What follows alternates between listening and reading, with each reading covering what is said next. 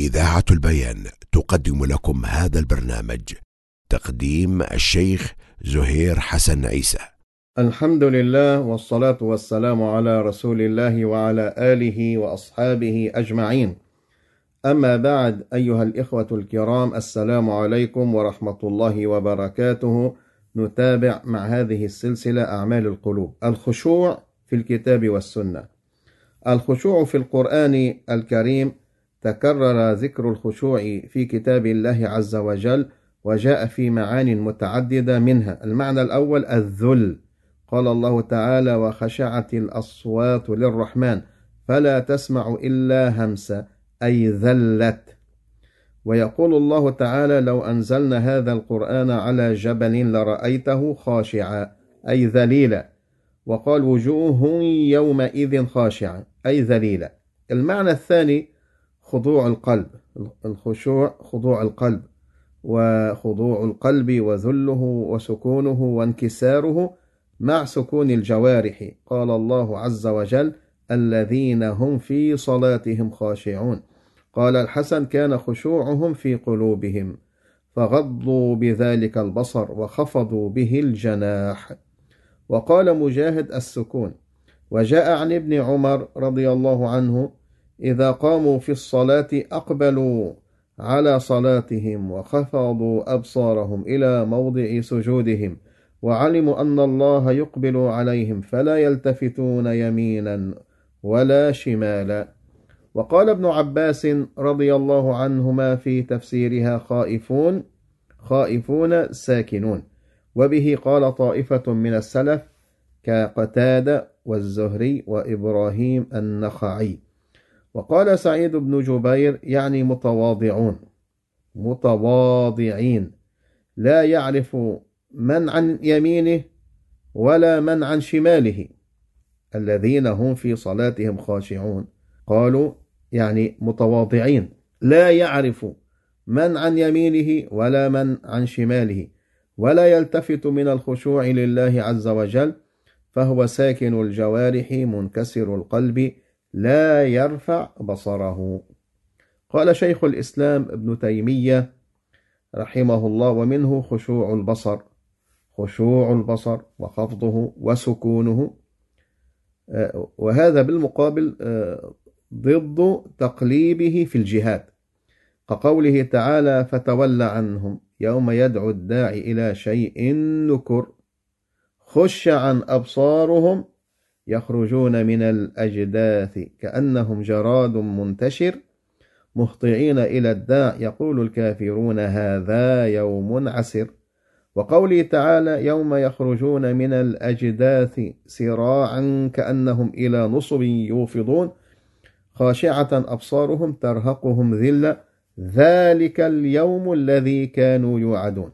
في هاتين الآيتين وصف أجسادهم بالحركة السريعة، حيث لم يصف بالخشوع إلا أبصارهم، بخلاف آية الصلاة فإنه وصف بالخشوع جملة المصلين بقوله تعالى: الذين هم في صلاتهم خاشعون.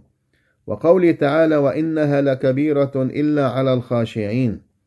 ومن ذلك خشوع الأصوات، كقوله تعالى: وخشعت الأصوات للرحمن، وهو انخفاضها وسكونها.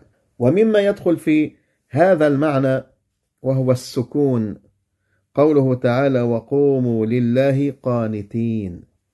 فقد جاء عن مجاهد في قوله تعالى: وقوموا لله قانتين، قال: من القنوت الركوع والخشوع وغض البصر وخفض الجناح من رهبة الله. كان العلماء إذا قام أحدهم في الصلاة يهاب الرحمن سبحانه وتعالى أن يشد نظره إلى شيء، أو يلتفت، أو يقلب الحصى، أو يعبث بشيء، أو يحدث نفسه بشيء من شأن الدنيا إلا ناسيا ما دام في صلاته.